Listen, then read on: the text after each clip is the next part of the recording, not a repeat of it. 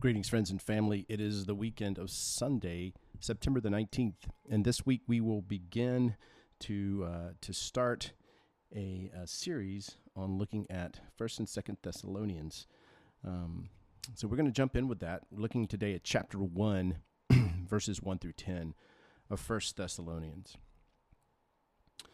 Paul, Silas, and Timothy to the church of the Thessalonians in God the Father and the Lord Jesus Christ. Grace and peace to you. We always thank God for all of you and continually mention you in our prayers. We remember before our God and Father your work produced by faith, your labor prompted by love, and your endurance inspired by the hope in our Lord Jesus Christ. For we know, brothers and sisters, loved by God, that he has chosen you, because our gospel came to you not simply with words, but also with power, with the Holy Spirit and deep conviction.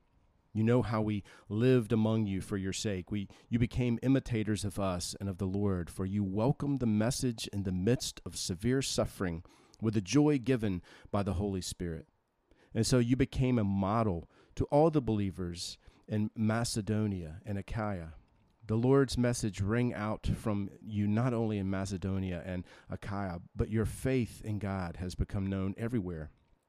Therefore, we do not need to say anything about it, for they themselves report what kind of reception you gave us. They tell how you turned to God from idols to serve the living and true God, and to wait for his Son from heaven, whom he raised from the dead, Jesus, who rescues us from the coming wrath. The Thessalonian letters of Paul were written to a young church that was situated in a very extremely dangerous world. Within roughly 20 years of their writing, the whole of the ancient East was engulfed in warfare and rebellion. In 70 AD, the armies of Titus surrounded the city of Jerusalem, and following a really long and bloody siege, the city was overrun, the temple destroyed, and the Jews were taken captive. The movements that culminated in these events had already begun when this first letter was written, so it is clear that the Thessalonian Christians were facing extremely perilous times. Today, we too are a bit of a world in crisis, are we not? A little nervous, a jittery healthcare system, a growing sense of cynicism and distrust of the entire political process, an increase in mental health issues, including depression and anxiety. We tinker with our genetic makeup, all pointing to frightening crisis looming on the horizon of our times. And add to this the now familiar threat of that are always among us of poverty, of racial tensions, the spread of famine in many countries, and the ever-present threat of just plain war. It's clear that we too are living in a world of crisis. Way back in 1972, almost 50 years ago, a group of international industrial leaders and thinkers called the Club of Rome suggested 6 proposals that humanity must put into effect if we are to survive on this planet. The very first one, very significant proposal, was this: the survival of the planet necessitates new forms of thinking that will lead to a fundamental revision of human behavior, and by implication of the entire fabric of present-day society. Basically, what's happened is this group of folks, whether they realize it or not, have just defined sin nature. That simply says that if we cannot discover how to change people, there's no hope for saving the world from ultimate collapse. In the words of Pogo, we have met the enemy and he is us. There's no way out unless society can find a means of fundamentally changing human beings. And right here, then, is the glory of the gospel, because the gospel changes people. The gospel changes men and women. Paul's letters to the young church at Thessalonica were written because people had found in this good news about Jesus a way to be changed in and of themselves, and the focus and purpose of their lives had been drastically altered and redone. And this is what these letters clearly reflect. Paul himself had founded this church in Thessalonica. It is today this bustling center of northern Greece, and it is one of the few New Testament cities that still flourishes. The ancient gate through which Paul entered the city is still standing. It spanned the the Ignatian Way and the Roman road which ran from the Adriatic to the Bosphorus. And after Paul and his friends had been treated shamefully in Philippi, they journeyed on some 50 miles west to Thessalonica. Paul remained there at least 3 weeks, and more than likely longer. But he was able to minister in the synagogue for only 3 Sabbaths, 3 weeks.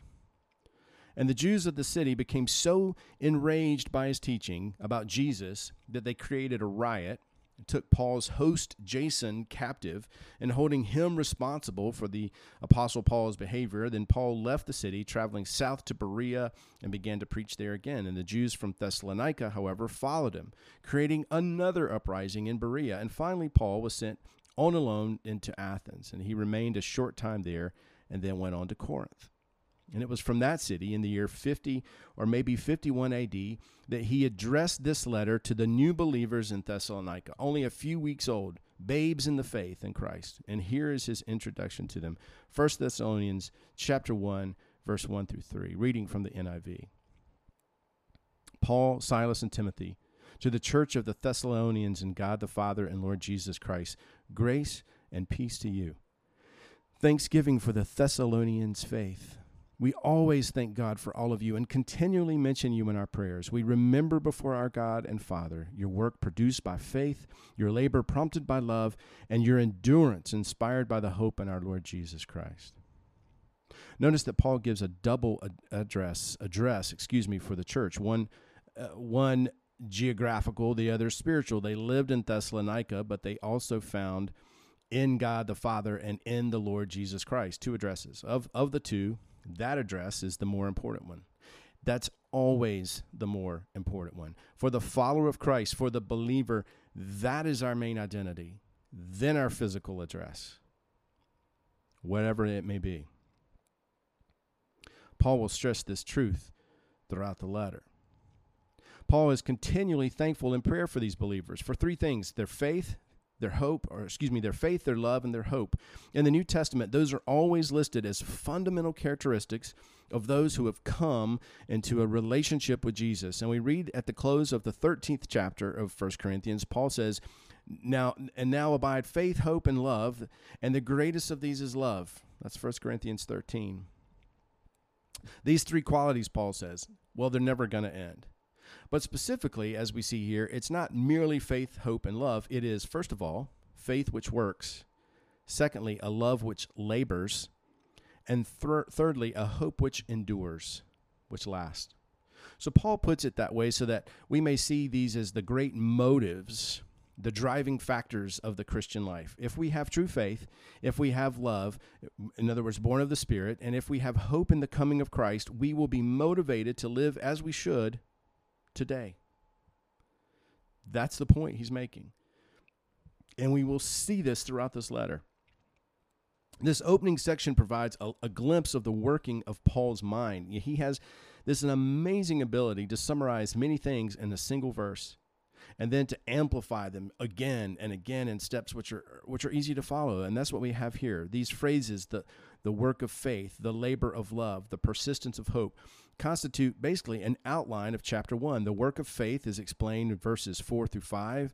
In verse 9, the labor of love is described in the latter part of verse 5 through verses 6, 7, and 8. And then the persistence of endurance is found in verse 10. So what is this work of faith that Paul speaks of? He sums it up himself in verse 9. And then he speaks of how the Thessalonians had turned to God from idols to serve the living and true God. That is faith at work. Faith is not merely belief. It is something that changes us. Faith makes us turn from what is wrong to what is right, from dark and hurtful things to right and true and healthy things. And especially faith will turn us from the worship of idols to the one true God. And notice the direction of this action: to God from idols. It's not put the other way around. We do not leave our idols for some reason and then painfully try to find God. What happens is that we discover something of the beauty, the glory, the greatness of God, and seeing that and wanting that, we are willing to then forsake and leave behind the cheap and tawdry things that we have been trying to satisfy ourselves with. We are surrounded with idol worship. A foreigner who visited here was asked on their return home whether Americans worshiped idols. Yes, they do, they reported. They have 3 of them. In the winter, they worship a fat man in a red suit. In the spring, they worship a rabbit. And in the fall, they sacrifice a turkey. We laugh at that. But these are not true idols. They're myths and legends, and for the most part, except for the turkey, that is, many of us would label entertainment. In other words, Netflix, Amazon Prime, YouTube, etc., as idols. In other words, I spend far too long glued to those platforms, staring at them and ingesting them, which feeds all types of ideas and emotions into my mind. But I don't think that they're idols either. They are rather an altar on which are spread offerings to the sacrifices of the great God and idol of self. You see, these things pander to my lust for comfort and entertainment. It lures me to think always of myself, of my own comfort, of my own pleasure, of my own fear or boredom or desire to be thrilled or scared by watching some spectacular event, In short, it encourages us to focus on myself. It encourages us to focus on self. That is an idol. The book, The Habits of the Heart, by a group of psychologists, develops the thesis that entertainment causes Americans to forget how to serve. Jesus said that he came not to be ministered to, but to minister and to give himself a ransom. And that's where true richness and fulfillment come from. When we demand to be ministered to always have something stirring our senses, the end is loneliness, emptiness, and ultimately despair. And the proof of that is visible everywhere. What will turn us from this? Well, Paul tells us in verse 4-5, "For we know, brothers and sisters, loved by God, that he has chosen you, because our gospel came to you not simply with words, but also with power, with the Holy Spirit and deep conviction. You know how we lived among you for your sake." That's how people are changed. Idols are cast aside, and a new life begins. It involves a couple of factors: the election and the calling of God. It begins with election. We know, beloved by God, that he has chosen you, some translations. That first thing, beloved by God, brothers and sisters, loved by God. Everything starts with God's love for us. The world at large thinks of God as some perpetually angry person with them, but God does not look at us that way. The truth is found in John 3:16. God so loved the world that he gave his only son. God sees us as victims, as deluded and deceived, and alluring philosophies have throttled our love and captivated and gripped our minds. Almost in total ignorance, we pursue these things that destroy us. Although we never intended to do so, we have already seriously messed up our lives.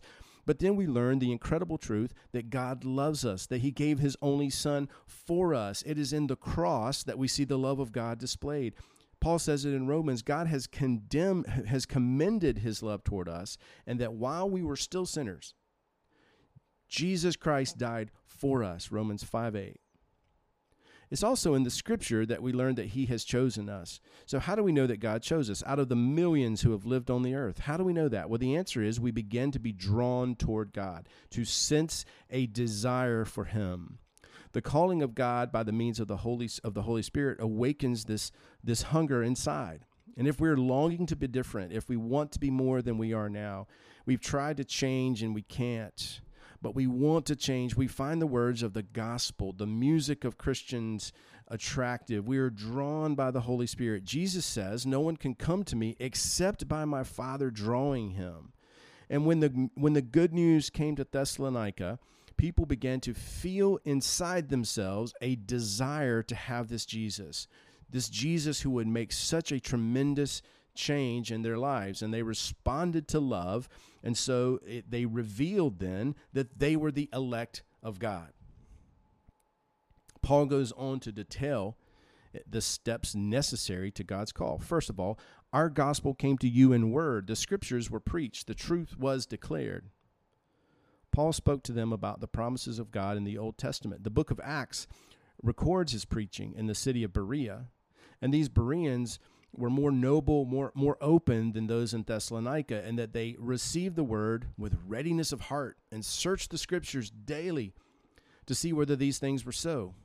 Acts 17:11. They studied the scripture and coined the phrase that we throw around in church circles of the Berean principle. In other words, don't take my word for it. Look for yourself at the word of God. Investigate it. The second factor in God's call is the power of God. The gospel came in power. It is real. It is compelling, gripping. The gospel has the ability to compel because it's not just legend or myth.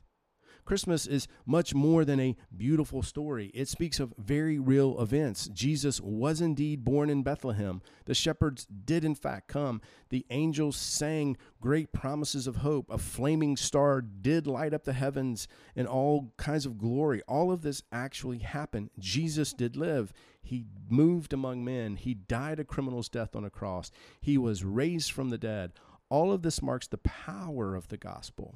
And when the Thessalonians believed, they sensed the power of it in their heart, and they were changed. They were different. Also, Paul says that the gospel came by the Holy Spirit. Behind the power was the reality of God himself. His spirit could touch the human spirit. He could actually minister to the deepest needs in human lives. And the Spirit of God fills the human spirit and begins to minister to our minds and our hearts from within, opening them to understand these events. And finally, the gospel came with full conviction. It moved the wills of the Thessalonians. They acted, they did something about it. They yielded their lives to God. And Jesus says in Revelation, "Behold, I stand at the door of the heart, and I knock. And if anyone hears my voice, feels that desire, and will open the door, invite me to come in," Jesus says, "I will come into him and live with him and he with me." And this is what happened in Thessalonica. That is the work of faith. And until we've actually received Jesus, we have not exercised faith. We can believe the story to be true, but until it moves us to receive the Lord, we have not exercised faith. And the labor of love, which Paul describes, is amplified beginning in the last part of verses 5 through 9. Because our gospel came to you not simply with words, but also with power, with the Holy Spirit and deep conviction, you know how we lived among you, and for your sake you became imitators of us and of the Lord. For you welcomed the message in the midst of severe suffering with the joy given by the Holy Spirit. And so you became a model to all the believers in Macedonia and Achaia. The Lord's message rang out from you not only in Macedonia and Achaia. Your faith in God has become known everywhere. Therefore, we do not need to say anything about it, for they themselves report what kind of reception you gave us. They tell how you turned to God from idols to serve the living and true God. That describes love at work. It involves 3 specific steps. And here's the first sign of love at work. It changed the attitude of the Thessalonians toward their afflictions. Instead of wearisome complaint, there was, 1, joy inspired by the Spirit. They were going through pain. They were ostracized at their work, hounded out of their homes, arrested, and put into prison for their newfound faith. But Paul says, they had learned to see these afflictions in a new way. The result was joy inspired by the Holy Spirit. They were responding to God's love by loving him in return and welcoming the opportunities to bear suffering for his name's sake. Am I willing to do the same? Jesus taught us that the greatest commandment is to love the Lord our God.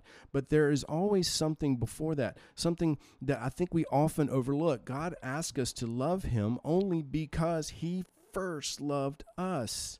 Then he gives opportunities. He gives trial, pressure, hardship, affliction to allow me to see for myself what kind of a solution that he can work out, something that's undeniable so that I don't rely on myself and my own craftiness. And that's what Paul describes. The Thessalonians stopped complaining and started rejoicing. The Thessalonians stopped complaining and started rejoicing. The Thessalonians stopped complaining and started rejoicing. We must understand that afflictions give us a chance to demonstrate how God can sustain us and show his work in our lives. These Christians were rejoicing in their afflictions. That was part of their labor of love. The second mark of love's labor was that they shared the good news throughout Macedonia and Achaia. They simply shared with their neighbors and friends what God had done in their lives. They explained the new joy and the new peace that had come into their hearts. And then when their friends began to ask questions about what had happened, they invited them over and shared from the scriptures what their faith was all about through the quiet, almost invisible network of what we would call home or small group Bible studies. They shared the good news silently, without fanfare. The gospel spread throughout the whole of the Roman Empire. The entire countryside was stirred by what was happening in people's lives. In Thessalonica, the city fathers describe Paul and his friends by saying, "These men who have turned the world upside down have come to our city as well." That is the way the good news is spread. And then the third activity by which the labor of love was evident among the Thessalonian believers was the way they displayed a daily trust in God's care. Your faith in God has gone forth everywhere so that we do not need to say anything, Paul says. They believed that God was their Father who would take care of them no matter what happened. And that simple faith had become very evident in their lives. We are to believe that God cares for us, that he is a loving heavenly Father, and he has 1,001 ways of meeting our needs, but he hardly ever does the same thing twice. The unchangeable fact is that God loves us. We belong to him. The Thessalonians demonstrated that so effectively that their faith had been reported everywhere, and these people had an invisible means of support, a resource that others knew nothing about, but the fact of it was evident in their confident behavior. And that brings us to the endurance of hope, referred to in verse 10. And to wait for his Son from heaven, whom he raised from the dead, Jesus, who rescues us from the coming wrath. A striking feature about the Thessalonian letters is that each chapter in both letters ends with a reference to the coming of the Lord.